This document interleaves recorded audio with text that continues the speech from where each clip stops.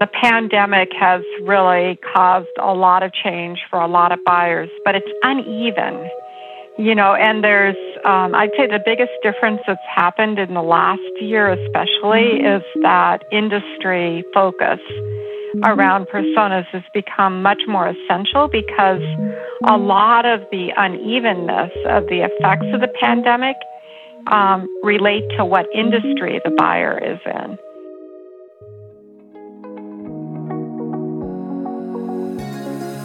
Welcome to the Blind Spots podcast. This show is designed to help marketers and researchers understand just how to address blind spots in key go-to-market areas through primary research efforts. This podcast is brought to you by DoubleCheck Research, an established leader in win-loss and churn research and analysis with a mission to help clients improve their win rates by turning buyer insights into competitive advantage. My name's Ryan Sorley. I'm a founder, a researcher, a soon-to-be author, a husband to one and a dad to three, and your grateful and humble podcast host. Each show, I will engage with marketing, sales, product, and competitive intelligence experts in the B2B technology space in meaningful and thought-provoking conversations with actionable strategies on how to help product marketers and those with a love for research drive value across their organizations.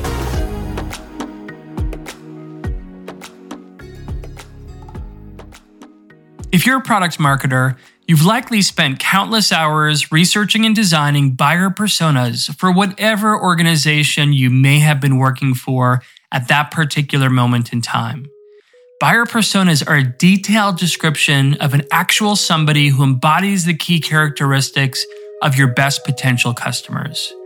Those product marketers who nail their buyer personas see a significant increase in qualified lead volume, which leads to a very happy sales team and an increase in close rates and overall revenue. I would venture to say that today's guest, Adele Ravella, knows more about buyer personas than anyone on the planet. Adele is the author of the book Buyer Personas and the founder of the Buyer Persona Institute, a firm dedicated to helping organizations design personas that will strengthen their go-to-market efforts. Listen today as Adele unpacks the key building blocks of a successful buyer persona effort on this episode of Blind Spots. Adele, welcome to Blind Spots. Well, thank you, Ryan. Thanks so much for inviting me. I'm just delighted to be here. Well, it's certainly our pleasure and our honor. When we met back in, I can't recall if it was 2000 or 18 or 19 at a product marketing community event. Before the pandemic, right? It was like before but I'm pandemic, and there's after the pandemic. 2020 was a wash completely. So I think it may have been 2018. But we were both in San Francisco. You were presenting on buyer personas. I was presenting on win-loss analysis. And I really found what you said to be really insightful and interesting. And it really just showed your grasp of the topic of the world of buyer personas. So I guess my first question is, why buyer personas? How did you come up with or start down that path? What was the driver? That's right, Ryan. We met at that event, and Pragmatic Marketing was there too, which is really the inception point for me because I had built a 2-day course for pragmatic marketing back about 20 years ago now and taught that course for a decade almost. And during the course, there was 2 days, I spent an hour on buyer personas. And at the end of the course, people would say, buyer personas were the best part and we want more. So when I sold that company, Pragmatic Marketing, just over a decade ago, it was the obvious place to go. It was like, okay, go deeper on what the market cares about, which is buyer personas. So from that point on, you had this 1 hour slot at the Pragmatic training, and you started to expand upon it to what you have today. So tell me about that journey. Where did you start? I know that you have a lot of tools that are industry standards for anybody doing buyer persona work. So how did you develop those? Tell me the story there as well. Well, so, my real career starts way before the pragmatic marketing story in B2B tech, which I've been in for decades, so we won't say how long. But, it really started with and building that course for Pragmatic, which was really a 2-day course, I knew that buyer personas were the foundation. So then I had to figure out, how do I make marketers have access to the kinds of insights I'd had as a career technology sales and marketing executive. And so I started with a training class. I thought I could do for buyer personas what I'd done for product marketing and build a class about it. And what I quickly found out is that most people would rather pay somebody else to do the interviews for them than to do themselves. So about 9 years ago, we pivoted and became a market research company. But I would tell you, Ryan, that in my heart, I'm a trainer, and so it was pretty easy for me to take the decades of experience I'd had being a marketer, being a sales professional, leading sales and marketing teams, and just saying, how do I go conduct the kinds of in-depth interviews with buyers that are going to reveal what they need to know and experience when they're buying? Because almost all the work that had been done to that date by Alan Cooper and other really smart persona people was focused on user personas and the using experience. And what I knew is that if we were going to get people to become customers, they first had to have an exceptional buying experience. And for me, the work that was being done around personas generically in the industry was around what I call buyer profiles, which works pretty well for probably low consideration consumer products. Just kind of, does Sally like to go do yoga and have 2 kids and a dog? But in the kind of world I'd come from in tech, where people are making investments, where the buying journey lasts weeks, months, or even a year or more, we really needed to get inside that buying experience to build that persona. And so it was really just examining the combination of my background as a trainer for a decade and wanting to have everybody on the planet. I mean, that's why I wrote the book, is have everybody on the planet have access to that knowledge about their buyers that motivated it and kind of led me the whole way. Well, it's interesting because I've had the same experience where people could do win-loss analysis or churn analysis internally, but they don't have the time, or we can teach them how to do it, but it ends up being something that they feel they want to give off to a third party who specializes in the area. So from a timing perspective, I definitely see the benefit there. But, like in the win-loss world on the buyer persona side, things must change regularly. The personas are not something that you necessarily set and forget. The world is shifting and changing, right? So how does that work with the companies that you work with? Do they kind of keep coming back and every 6 months refresh them? Or what is the best practice in that particular area? Yeah, and I mean, it's a good question, and the pandemic has really caused a lot of change for a lot of buyers, but it's uneven, and I'd say the biggest difference that's happened in the last year especially is that industry focus around personas has become much more essential, because a lot of the unevenness of the effects of the pandemic relate to what industry the buyer is in. And prior to the pandemic, we would see very little differences, much fewer than people expected, around buying decision insights and what buyers needed to know to buy, a new CRM solution or whatever technology they were investing in to run their network operations center or their manufacturing plant. Didn't really change that much over time. And that was always surprising. I kind of thought when I started this business, it might be sort of a subscription thing, or people would want to do the interviews recently or regularly. What we found is that it takes something pretty substantial. And I mean, what could be more substantive than a pandemic, right? A global pandemic that affected the whole world, to really change what buyers need to know about your solution before they buy.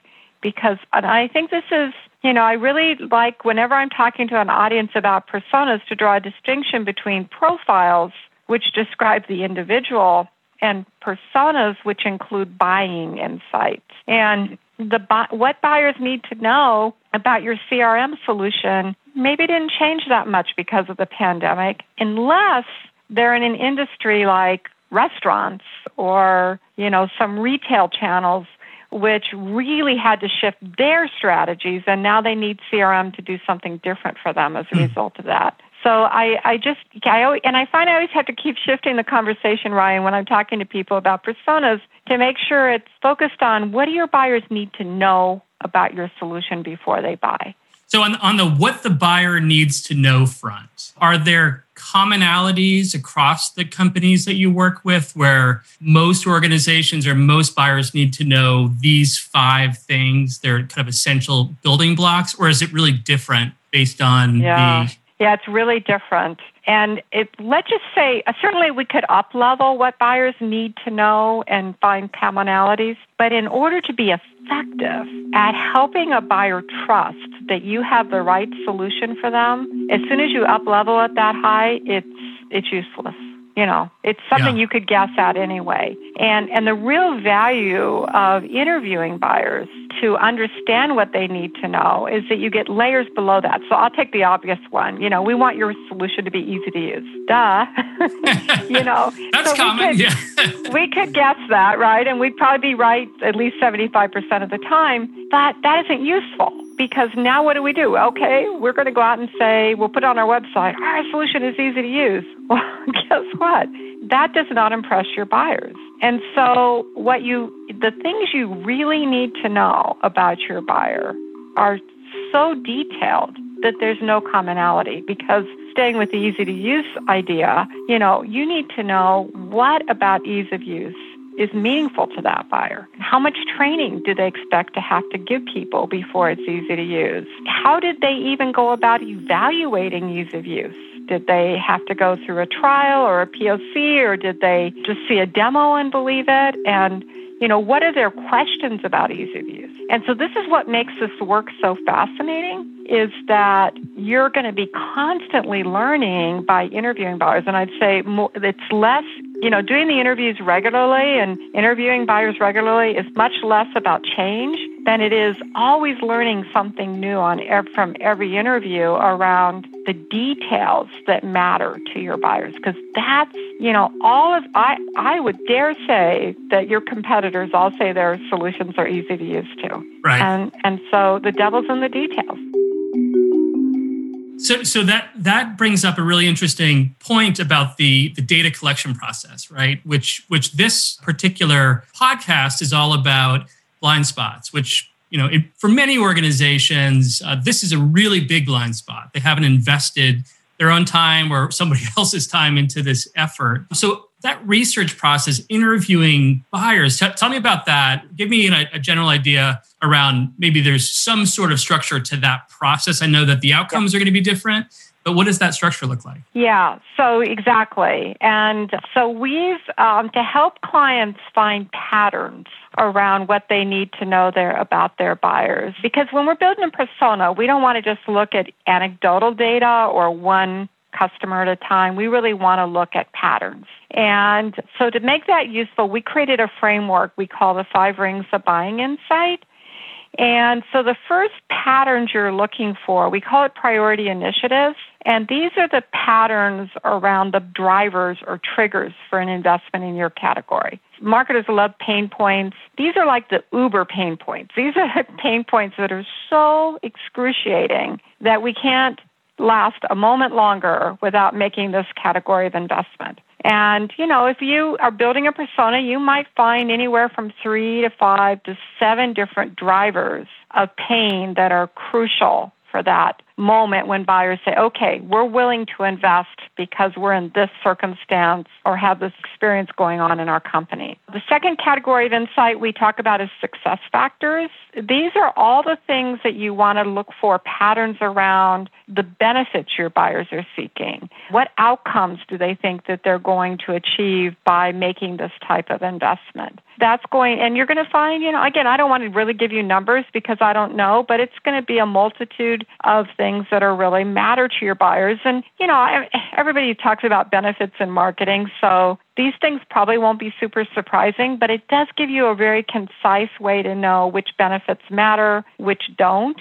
And in your buyer's words, again, at that detail level that you don't have. The third category of insight we call perceived barriers. And this is my favorite. This is where you learn about all the objections that buyers have perceptions, we call it perceived barriers. These are the perceptions that cause buyers to believe, true or not true, that particular providers cannot deliver what they need. And this is often the gold in the buyer persona in the interviews, is really like buyers believe that nobody can deliver this or that your company can't deliver this. And this really tells you where to double down in your marketing effort to educate buyers about your approach or about your unique ability to deliver something that your competitors cannot. The fourth category of insight, we call it decision criteria, and this is usually the beefiest part of the study, where we catalog all the questions that buyers have in common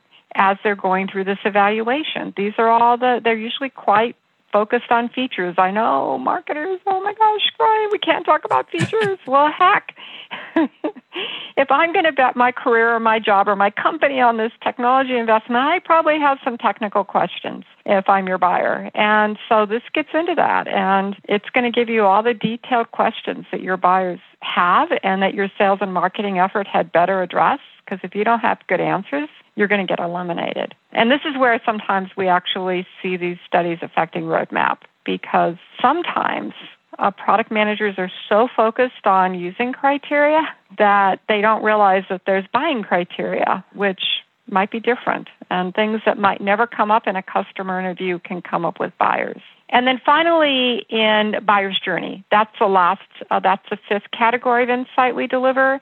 And that's about the steps your buyers take, the resources they trust, and the different people that are involved in this decision, so that you can see patterns and see where your marketing effort needs to focus, where your sales effort needs to focus. Most critically, what do you not need to do? I mean, so many more. Look at events, right, Ryan? I mean, here we were doing all of these live in-person events. We have clients that they were generating better than 50% of their leads annually off of live events that just vanished overnight, right? And now what? Well, the buyer's journey is going to tell you where the buyers are looking for information. And so that's, for the people that are actually involved in the lead gen, demand gen, sales enablement, really, really crucial insights.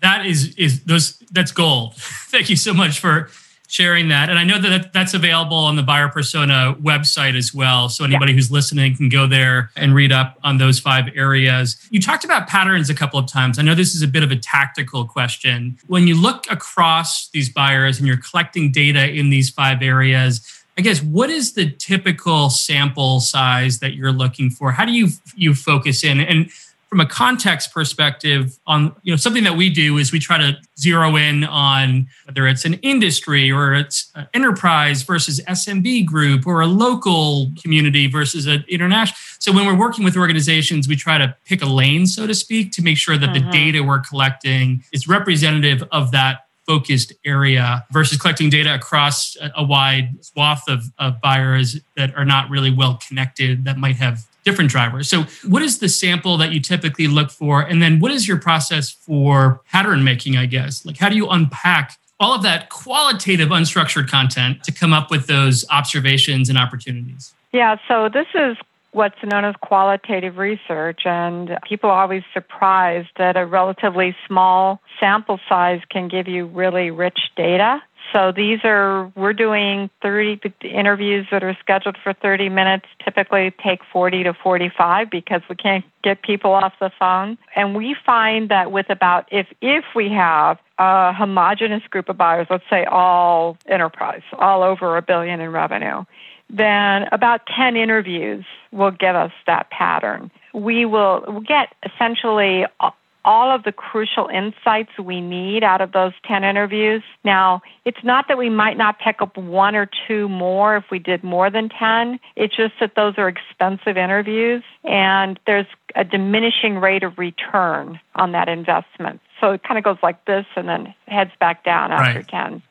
The exception is when we're going to segment the study and along any demographic that you want to think about. And so company size is one of the most meaningful demographics when you're doing buying insight studies. And in that case, we would recommend at least 8 interviews in each segment. Some of the things that are less meaningful that people get really hung up on is geography. We're doing huge studies right now for some very, very large clients, and they're global studies. And we'll do interviews in U.S., Canada, U.K., Germany, France, Korea, Saudi Arabia, Singapore, all over the world. I'm sorry if I didn't mention your country, if you're listening.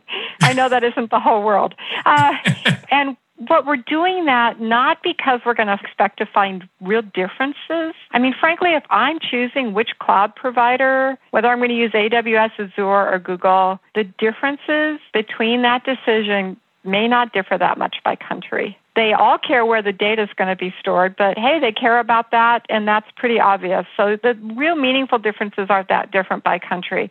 But we still do interviews all over the world, not to look for differences, but to make culturally, to make that work in the company, to make sure that the marketer in Japan or in Australia or in India knows that we conducted interviews in that country. But that's why. It's not because you don't need 8 interviews in each country, and you don't have different personas for every country. And industry used to be kind of like that. We saw, differences between public and private sector, or maybe between regulated and unregulated sectors. But, now that there are differences based in some industries, like I mentioned, restaurants, retail, tech has gone crazy. Tech's doing great. Restaurants are doing terrible. You already knew that, though. You didn't need me to do interviews to tell you that. Yeah, that's really interesting, the global view and being able to marry those interviews. That's a really interesting insight. And when you conduct those interviews in those different countries, are they conducted in local languages, or do you stick to English primarily? We do. So we stick to English. One thing we haven't talked about, but it's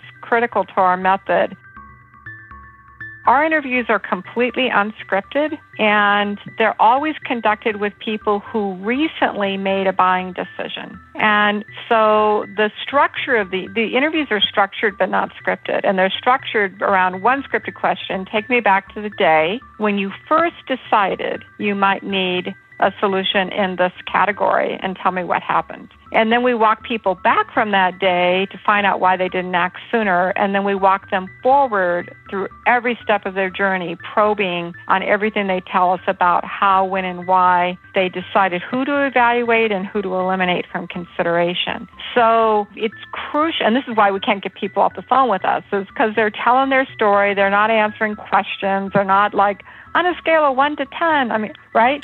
And and so people just love to tell their story. They get really open and really candid. They're also double blind. Nobody knows who the client is. It's just very, very open, and it's really a conversation rather than a questionnaire or anything. So yeah, people will differ with the people are different in these countries. Their cultures are different. I've traveled all over the world. They're hugely different culturally. But in terms of the what they need to know about your product before they trust that it's right for them, or your solution, your service, it's just remarkable how like they are and how few interviews it takes to get those patterns. Yeah, that is really interesting. And we also subscribe to the 8 to 10 like interviews, pickup patterns, if they have those common threads. If you're a brand new product marketer, obviously they can read your book. They can go to your website, get a lot of information. They can get a lot of insight out of a training that you might offer. What are the 2 or 3 things to avoid? Now, you highlighted, don't look at them as buyer profiles, right? That's one thing to avoid. What are the other kind of things, potholes not to step in, so to speak, for these newer product marketers? Yeah, most important, don't make too many. Every single day. I was on the phone today with I think they're easily one of the 20 largest tech companies in the world. I'd have to look at exactly where they are. And, I've been talking to this client for a few months. We're ready to start the project. And she comes, well, I talked to my team, and we have these 5 buyer personas. And we need to do interviews with all of them. And I said, And so I listened, like I always do. And there's 3 different, we have CFOs and CTOs who might be different than CIOs, right? And the thing I would tell every marketer is that when you start your buyer personas, or if anybody says buyer personas to you, come back to the idea that you want to understand how a buying committee works together to make a decision. And I'll just give you the CFO as an example. The CFO is involved in almost every technology purchase on the planet. But guess what? He signs off. He does not choose whether to go with provider A or provider B or provider C or which providers to consider. And he just signs off. And so are you really going to get any information from interviewing CFOs? No. You're going to get information from interviewing the people who evaluated provider A, B, C, and D and had to go to the CFO with a business case to get him to sign off. And, does the CTO have different needs for knowledge and experiences before they'll make a decision? CTO, CIO, I don't know. But whatever you think you need as buyer personas, you probably need half that many, maybe less. If you think they're by geography, you need almost none of the above.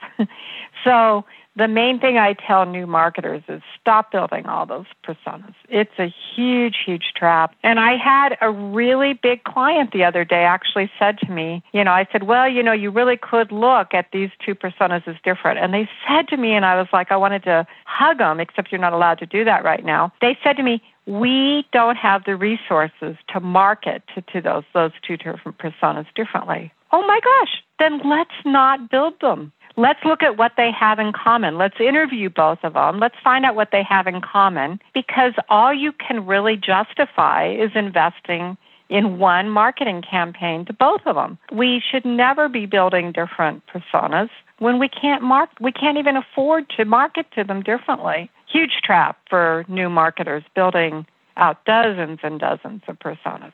Huge trap. I've seen plenty of them, some short, some long, over the years. It's really amazing to see how different personas are from company to company. Just, one question that I ask just to wrap up these interviews is, as you think about the future and as you think about your career and at some point retiring and sailing off into the sunset, what is it that you want to be remembered for? Made sense of B2B marketing. Made sense of B2B marketing. Yeah, it made me feel like this wasn't just like something that you could make up, like we could sit in a room in a committee and just everybody, shouts out their idea, and he who has the loudest, biggest voice in the room or the biggest title wins. Instead, gave me a voice to speak for the buyer and said, this makes sense. This is logical. That's my favorite feedback I get from people, and that's what I most like to be remembered for, Ryan, is that, I just felt like she gave me a voice to be heard. And that was Adele Ravella, founder and CEO of the Buyer Persona Institute. If you want to go deeper into the world of buyer personas, Adele has a ton of great resources on her website, buyerpersona.com. And feel free to buy her book, Buyer Personas, on Amazon. If you liked this show, please subscribe on your favorite podcast channel. And thanks so much for listening.